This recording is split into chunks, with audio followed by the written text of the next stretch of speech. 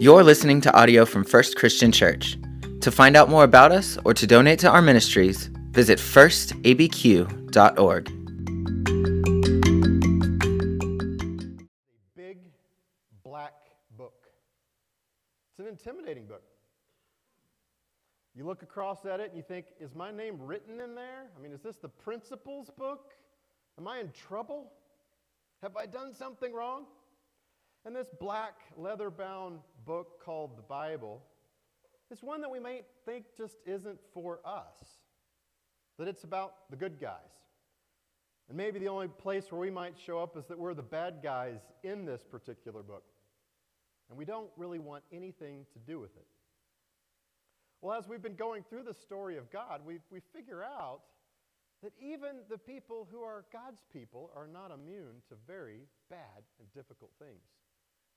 Even God's people figure out that judgment comes on them, that God will show them the door. And when we last left them, they were in a pretty bad spot.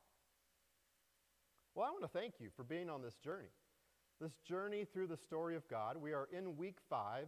We're spending 12 weeks of going through the entirety of Scripture. And I just want to thank you for the reading that you're doing in Scripture, the discussions that you're having with your small group, and the way that you're really investing yourself in this. That takes a lot. And this journey is definitely a theological journey. Theo, God. It's a study of God as the main character. And it's got some history because we're tracking through the historical flow of God's work in this world. And yet, you probably lean back and you still see it as this black leather book with all this binding, and you say, so? I mean, what about me? What about my life? I don't connect with all those crazy names in the Bible. That's not about me. My life's a mess. I can't seem to pull it together. It's chaotic. I'm confused and wonder what to do. Well, I hope you'll be patient with me, because we're going to spend some time talking about that. I'm going to build toward that, but we've got to travel through some stories from long ago. But I promise we'll come back with some answers of where you start whenever your life is a wreck and you're wondering where to go next. World powers don't last forever. And that may be news to those of us in America, but there is no scripture that God says He's going to take care of America forever.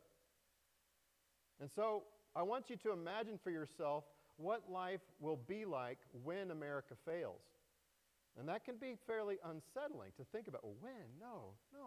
This is a Christian nation. Well, things change. Lots changes. We're thinking about football today. Stadiums get built. And how long does it take before you tear that thing to the ground and build a brand new one right on top of it or right next to it? Presidents change. Thankfully, every 4 years, sometimes every 8 years. It's good that we get to have change. Congress changes. The players on the field change. And we have to understand that world powers are not always in charge. And so I'm wanting you to think about what life is like when there's trouble. Because trouble becomes, something that we're frustrated with in the present moment, a difficulty, an obstacle, a challenge that we're going through.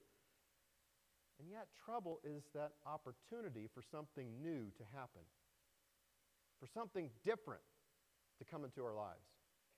If you were thrown in prison, your practice of faith would have to change. I don't mean that your faith would change, but how that faith gets expressed would change. Thomas Pettepies tells the story of when he was imprisoned as a Christian with another group of Christians. And they're in prison. No Bibles, no opportunity to practice worship, no communion, no elements. And so what they did was they would grab an imaginary piece of the body of Christ to eat the bread and hold it up and say, this is the body of Christ. Totally imaginary. And they would take it. And they would hold up the cup and say, this is the cup, the blood of the new covenant. This is Jesus' blood poured out for us. And non-believers that were with them saw this expression of faith and this imaginary expression of faith and said, I'm seeing for the very first time what Christianity looks like. And they provided sound protection and cover so that those Christians could practice their faith even in prison. In this story of God, when we left it, it was like going out of a very difficult and sad movie where you're like, I didn't want it to end like that. And you shuffle along and you're depressed and it's like you have lead in your shoes and you wonder what's going to happen. The city of God is an ashen city. The temple is a smoldering ruins. The wall that protected it all is just gravel for driveways. It's all gone. And everything is all about despair. There's no hope and maybe there's no God. Have you been there? Are you there right now where you just wonder, is God paying any attention to what's going on in my life? Well, when we left them, we kind of set up two tombstones, two dates. I told you I don't like to do dates, but the first one was 722 BC, where the larger kingdom that had divided and split, the kingdom in the north of Israel, fell to the Assyrians. They were wiped out, and the tribes of Judah, the smaller kingdom, they kind of thought they might survive. I mean, after all, that's where David's from. God had made all those promises to always have an heir of David on the throne. It's where the temple was. It's where Jerusalem was. Surely they would survive. No, erect the other tombstone, 587 BC. This time a new world power, the Babylonians. Did you catch that? The world powers changed. The Babylonians sweep through and pull the temple apart, and they leave it dust. This story is one of the people being captive by the Assyrians in 722, exiled by the Babylonians, and where royal people like Esther and Daniel are hauled off, and only the lower class, the less educated, are left in this ruins of Jerusalem. World powers would continue to change, to Persia, where mercy starts to show up, to the Greeks and to the Romans, but that's for another time. We're in Babylon. Psalm 137. The hits that were playing on the radio changed. Psalm 137 is a song where these captives in Babylon are being goaded by the Babylonians, saying, hey, sing to us some of those Zion songs, those victory songs, you oppressed slaves. And they said, we're not doing it. And they hang their harps in the trees. We're not going to sing until we're back in our lands. And yet they marked it in their mind as a point when they would come back. They would come back to this country that had been hit like an F8 tornado, wiped slate clean. Now in this story, we have to realize that God is the hero. It's not Israel. It's not Judah. It's not us. In fact, it's not even the foreign kings that God uses in some powerful ways. But in these moments of change where your faith is ripped out from under you and all that you think of as normal is gone, you must do some reinterpreting. You must go back to square one and say, well, what does this mean now? You have to reevaluate and think about your life in a new way. The foreign kings that God used to tear down Jerusalem are also foreign kings that God will use to build back Jerusalem, strangely enough. So far in this story, we've kind of gone chronologically. If you look in the table of contents of your Bibles, those first books from Genesis on down through Nehemiah kind of go chronologically, except for outliers like Esther and Ruth that are in-depth studies of a couple of great women. An exception would be the Kings and the Chronicles. They tell the same story, 1st and 2nd Kings, 1st and 2nd Chronicles. But what's different about the two of them is when they tell those stories. 1st and 2nd Kings tell the stories whenever they're fresh and everyone's feeling the judgment of God. Kind of like if you're a World War II vet and you're telling it about something that you went through. The Chronicles tell it much later. Same story, but they're looking back, and it's more like a historian many decades, even a century later, thinking about those events. The bumps kind of get smoothed out. David is turned a little bit more positively. You don't even mention things like Bathsheba. You don't say her name at all. Same story, different points of history where it's told. Things change. What doesn't change is that there are a couple of metaphors that get used. Two approaches that the prophets used to communicate to the people. And one of them is the idea of the remnant. The remnant. It's a word that in the Hebrew means tent peg. So if we have this F8 tornado ripping buildings down, imagine what it would do to a tent. You take it out. The poles are gone, the canvas is ripped, the ropes are gone. All that's left in the sand is one little tent peg. And so the prophets would pull that tent peg up and say, God's going to rebuild his people from this tent peg. Can you imagine? Rebuilding on the same site? Same foundation, you've got one pipe sticking up. The remnant is this idea of God building from nothing. Second metaphor, the Hebrew word hesed. Hesed. You don't have to remember that one. Remember this, the steadfast love, the faithful loyalty of God that won't go away. It's this commitment that God has to his people, that he's going to stick with them.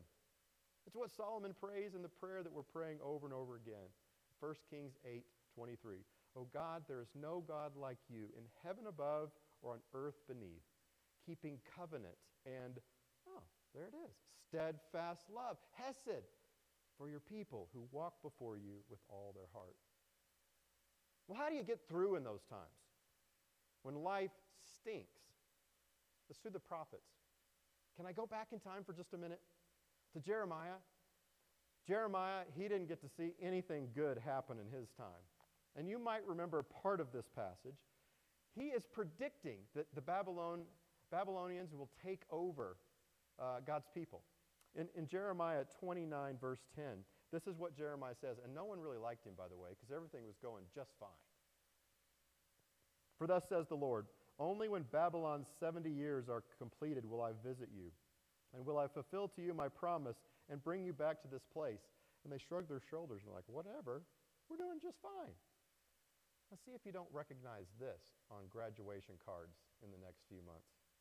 For surely I know the plans I have for you, says the Lord, plans for your welfare and not for your harm, to give you a future with hope. Then when you call upon me, I will come to you. You remember that? Have you seen that in some graduation cards? That's the setting, a prophecy about a destruction and a prophecy about what will happen later, and they just think Jeremiah is nuts and crazy. World powers change. Here's how it changes. In 538, a Persian king Cyrus makes a decree, an edict, and he says, go home. Go home. He says to the Jewish people, you're able to go back. In the very last chapter of Chronicles, 2 Chronicles 36, and the first chapter of Ezra, go home. Now, wait a second. If you look in Isaiah 45, do you know what Cyrus, this Persian king, did I emphasize that enough? Persian king? In Isaiah 45, he's called the Lord's anointed. Hold on, wait a second. That's a term we use for David and Saul. That's what we use for insiders. And the prophet Isaiah calls this foreign king the Lord's anointed, the one who is to bring them back. How about that? After those 70 years, a lot happens, and there are some results of the captivity. Some of them are short-lived. Well, one result is that there's this blot, these two tombstones on history where judgment kind of took place, and they had to think about what it meant that as God's people, they weren't in a privileged position, that they could be shown the door. That happened. The second thing is that idolatry, worship of other gods, kind of disappears for a bit, except for when you're living in those other countries and you're tired of the God that you have, and, well, idolatry comes back in, right? Two more things that happen. The third one is that whenever your faith practice is uprooted and imprisoned, you have to practice in a different way. And so the Torah, focus in on the law, becomes first and foremost. They become a people of the book because they don't have a temple to go to. They don't have the big mega church in Jerusalem to go worship at. Which brings us to the fourth thing that happens. Local gatherings of people to read Scripture. The synagogue takes place. Reading of the Scripture and learning what God said so that it could be lived. So there are things that happen in those 70 years that are quite positive. Well, I want to tell you the story of their return, of what it looks like when God's people came back to the land. And I want to do so a little bit more personally with 3 stories of a king, of a scribe, and a politician. And they have weird names, like most everyone in the Bible. It's a thing that you have to have. You have to have a unique name. So first, the king, King Zerubbabel. King Zerubbabel in 538 begins to make his way back. And this is recorded in the book of Ezra. Zerubbabel, when he's coming back, restores the altar first and the foundation of the temple. Now you might sit back and think, all right, if I'm rebuilding a country like Iraq or Afghanistan, is that where you start? Do you start by building an altar and a temple? I don't know. If I put you in charge and made you the leader, you might say, well, why don't we start with security forces, with army? Wouldn't that be a good way to begin? Seems like a good way to begin, but that's not the way Zerubbabel begins. In fact, he gives priority to the worship. It's not something that really stuck with them. They had to be told repeatedly about it, and I'll say more about that in a minute. But one of the ways that this happens is even a foreign king has to remind them. I mentioned King Cyrus, right? Persian King Darius says, hey, Cyrus made this edict. You're supposed to rebuild the altar, rebuild the temple. And so they're reminded by yet another foreign king. Zerubbabel is one of these guys who has kind of a long history. His name means offspring of Babylon. He's actually the grandson of Jehoiakim. And Jehoiakim is the great-great-grandson of Josiah, that great king. And so Zerubbabel has kingly blood in him, but man, he's never seen anything really about what life is like inside of Jerusalem. It's different for him. He's even mentioned in Jesus' genealogy. And Zerubbabel is the one who brings the priority back to worship. All right, so that's one story, Zerubbabel. The second one is Ezra. Ezra is a scribe. So we've got our king, now we've got our scribe. Ezra loves the law of Moses. He is well trained in the law of Moses. In chapter 7 of Ezra, he is a scribe who is set his heart upon the law, to study it, to teach it, to do it, to practice it in every single way. And in Ezra chapter 9, there's even a point where he gets down on his knees and he raises his hands and he's fasting and he's begging God to take care of the people. A little note to self. What do you do when things are a wreck? Pray. Get on your knees. Fast. Make a little mental note of that. He calls on God in chapter 9 that God's steadfast love would be there for the remnant. Oh, there's our 2 things. Steadfast love and remnant in Ezra chapter 9. In fact, this gets confusing because written in Nehemiah, and I'm not going to get into all these scholarly things about whether Ezra and Nehemiah knew each other. That's a whole other book. But Nehemiah 8 through 10, Nehemiah tells about Ezra climbing up this wooden platform that they built to read the law of Moses. I kind of think about the church in Santa Fe with that massive staircase. You know, talk about giving priority. You're having to look way up. And get this, he reads from the law from early in the morning to men, women, and children until noon.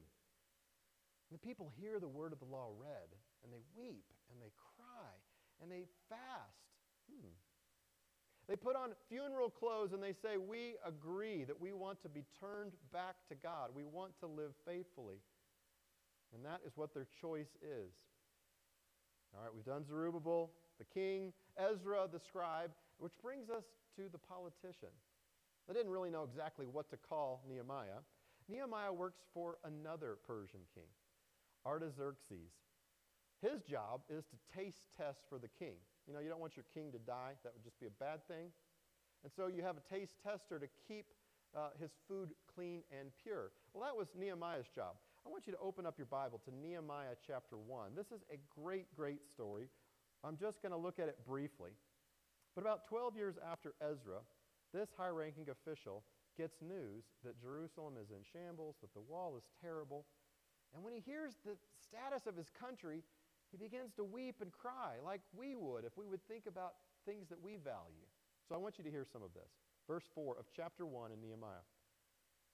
When I heard these words, I sat down and I wept, and I mourned, fasting and praying before the God of heaven. And I said, O Lord, God of heaven, the great and awesome God who keeps covenant and steadfast love. Does that sound familiar? Oh, let me keep going.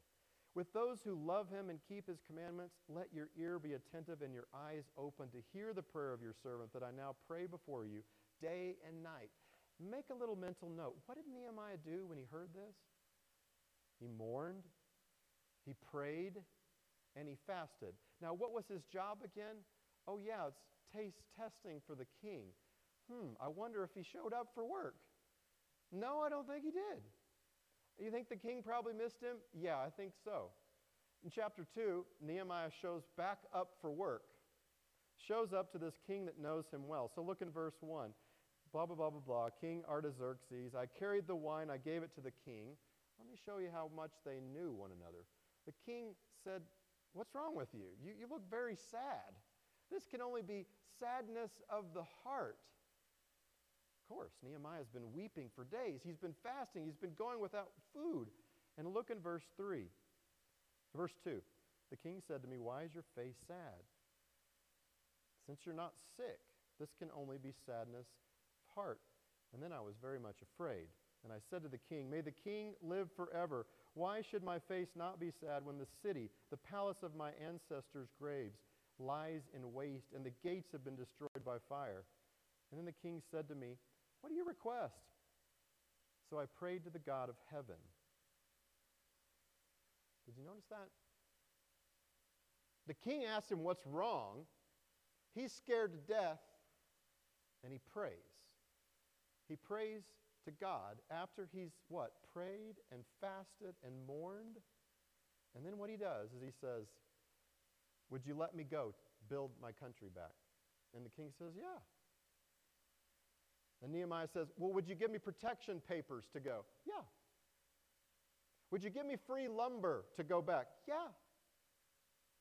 Notice, in his life, when it was a mess and a wreck, he prayed, he fasted, he wept before God, and God answers his prayers. In this amazing story, I'm stunned by the fact that God uses a king named Zerubbabel, who's an insider.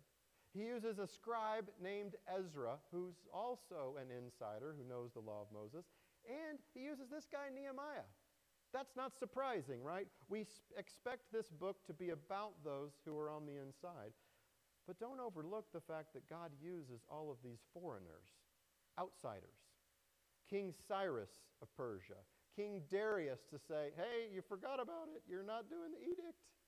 And King Artaxerxes to provide protection and materials and support. That's what stuns me, is how God uses us all. This is a story for us all. And yet we lean back and we're like, oh, there's a lot of babbles, Brady. There's a lot of weird words, a lot of strange places. This has been sailing over my head. So what? I don't care. My life's still a mess, and we've been traveling in this ancient story. How do I get my life straight? How do I turn things around? How do I make sense of my life when it's a mess, when it's chaotic and hope is gone? God's promises to save a remnant and to show faithfulness still meet our commands and our requests of, well, are you even there, God? Our typical response is the 3 C's. You know what the 3 C's are? I'm going to complain, I'm going to criticize, and I'm going to condemn. That's pretty much our approach to everything right now. I'm going to complain, I'm going to condemn, and I'm going to criticize. And maybe that's the way you want to approach life. That it's everybody else's fault, they need to hear your complaints, and you just want to hear criticisms echoing out of your voice. Well, there are other approaches. In one such place, here we are in the week of Valentine's, I thought we'd go to one more prophet, the prophet Malachi, who's at the end of this story. You know, there's always the prophets along the way. And Malachi comes in this love story to the people of God and tries to tell them, look, God's been with you all along. And they say, well, how has he been with us? And Malachi says, well, he's been showing his love. And they say, well, how has he been showing his love? Verse 1 of chapter 2. Well, you've failed to honor him. Well, how have we failed to honor him? Well, you've wearied him over and over with your requests that are not backed by actions. And they say, how have we wearied him? And it gets to my favorite verse in the prophet Malachi. Verse 6 of chapter 3. When Malachi says from God, do you really want proof that God loves you? The proof that God loves you is you're not dead yet. How's that for your Valentine? Okay, wait. Okay, God, the proof that you love me is that I'm not dead yet. Well, let me think on that for a little bit. Let me let that sit into my soul. The calling is for us to return to a God who's loved us all along. This proof of our existence and our life is a pretty significant proof. And we might be tempted to just complain and to condemn and to criticize, to just hang out in those 3 C's. In fact, when we try to rebuild our walls, we probably do it in the order that I described. It's the reverse. We want God to provide some kind of protection, some kind of hedge around us to get things cleaned up in our life. And then, maybe we'll start doing what he says, and maybe then we'll show up for worship. Maybe then we'll turn toward God. But if you look at the way these stories unfold in Ezra and Nehemiah, the way it unpacks for us is that if you, instead of starting out with complaining, you go to God and worship. Well, I don't believe in God. Go worship God. I dare you. If you're tired of God, if you feel like God is bankrupt, spend your life surrendering yourself to God. That's the starting point. I'm giving you my life, God. The shambles of what I've made of it and the shambles of what all the people who claim to love me have made of my life. Surrender your life in worship to God. Don't spend your time complaining. Instead of condemning others for what they've done to harm you, pointing the finger at them because they're to blame, they certainly probably are. But drop that and instead begin to obey what God has said. You may not know everything that God is commanding you to do, but when you return to the law, when you return to this pointer that God has given, you're taking on a different approach. So worship, followed by obedience, which leads to the third one. To allow in your trust of God, God to be your wall of protection. To show trust, faith, belief, all the same words, but to trust that God's going to come through. And it may not look like it at the time because you may be sitting in a smoldering ruin of your life. Ashes, remnants of the F8 tornado. I don't know what it is for you. Enough that we could spend our time criticizing other people. But instead of doing those things, we turn to God in worship. We turn to God with our obedience. And we turn to God with our ultimate trust. And I dare you to try it. Now, God's got a long clock, so you may have to give him some time. But in this story of God, the beginning of turning your life around and making sense of the chaos is beginning to be in worship with God's people. Following the things that you know that are good, of choosing that path, and then of trusting that God can make something good out of the nothingness that you see. Let's pray. God, we're here. We're still here. We are surrendering our lives to you in worship. We're asking you to show us which way to go, the way that's good and true and right.